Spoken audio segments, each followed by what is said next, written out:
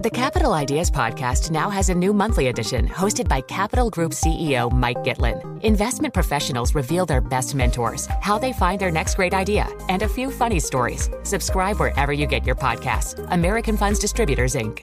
It can be hard to see the challenges that people we work with every day are going through. I'm Holly Robinson Pete. Join us on The Visibility Gap, a new podcast presented by Cigna Healthcare. Download it wherever you get your podcasts. The countdown has begun. From May 14th to 16th, 1,000 global leaders will gather in Doha for the Qatar Economic Forum powered by Bloomberg. Join heads of state, influential ministers, and leading CEOs to make new connections, gain unique insights, and uncover valuable opportunities in one of the world's most rapidly rising regions. Request your invite for this exclusive event at QatarEconomicForum.com. All right. Thank you, Rish. Yeah, they went in saying that they would establish red lines, wanted to be very clear. The first upshot is President Biden saying that he will dispatch Secretary of State Antony Blinken to work on further ties. So that should be optimistic. Now, joining us live is Bloomberg's Iain Marlow, a Bloomberg diplomatic correspondent. Iain, thanks so much for joining us. Our main focus, obviously, Taiwan. Are we hearing any progress in understanding each other?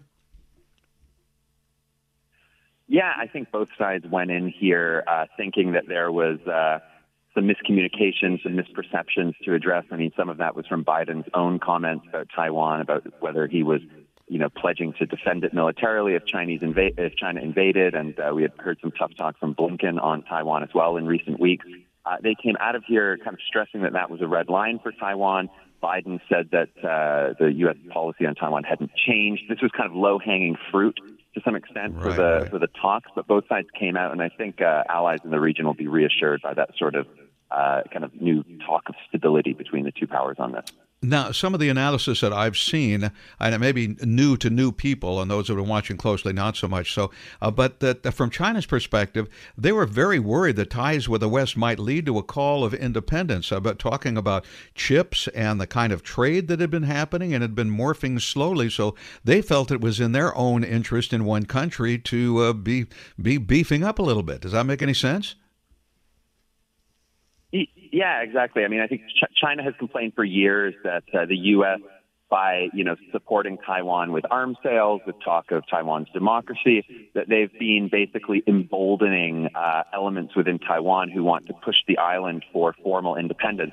But I think in general, in Taiwan, the sort of general atmosphere is one for the status quo, where Taiwan kind of exists a little bit uneasily, kind of basic de facto nation to some extent within the fold where it's not recognized by, diplomatic organizations like the United Nations, other things like that. So I think the U.S. has always kind of walked a fine line because they're trying to look like they're supporting Taiwan, they're supporting democracy. There are a lot of sort of people generally before on the Republican right that wanted more support for Taiwan with arms sales and legislation, and so this sort of allows both sides to come out of these talks with something to show for it. Even though to some extent the positions aren't radically different going in, right. I think they're just going to tone down the rhetoric on either side. Now, did they say anything that you've seen? I haven't seen a whole lot on Ukraine, on human rights, on COVID. I mean, they came out, they talked about Taiwan, but anything on the others? Yeah, there was a little bit. I don't think anyone really expected China to fully reverse course and start condemning Putin and and the war in Ukraine. But they both agreed to say that, loose talk of nuclear weapons use, things like that is not a direction that the world should be going in at the moment. And I think that was, again, a little bit of low-hanging fruit because Chinese President Xi Jinping had said as much to the German Chancellor on his recent visit to China. So to some extent, it was a reiteration of China's policy, which is to some extent being, both sides are a little bit to blame. NATO was pushing Russia. Russia, didn't do, invaded and it wasn't the best, but, it took us by surprise and that sort of thing.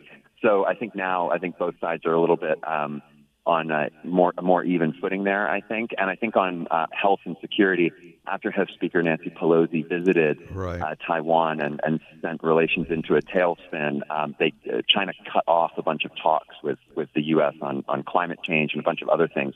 So they have agreed to restart those, which will, both include health security and other things like climate change. All right, great. Iain, you're terrific. Thank you so much for giving us perspective there. That is Iain Marlow, Bloomberg diplomatic correspondent. From Silicon Valley to Wall Street, the promise and perils of artificial intelligence are playing out on the world stage. But what will the next phase of AI adoption look like? Which companies from big tech to startups will dominate? And where do the risks and unintended consequences lie? I'm Emily Chang. Join me at Bloomberg Tech in San Francisco, May 9th, to answer many of the industry's burning questions, alongside Snap's Evan Spiegel, Xbox President Sarah Bond, OpenAI's Brad Lightcap, top researcher Dr. Fei Li of Stanford, and many more.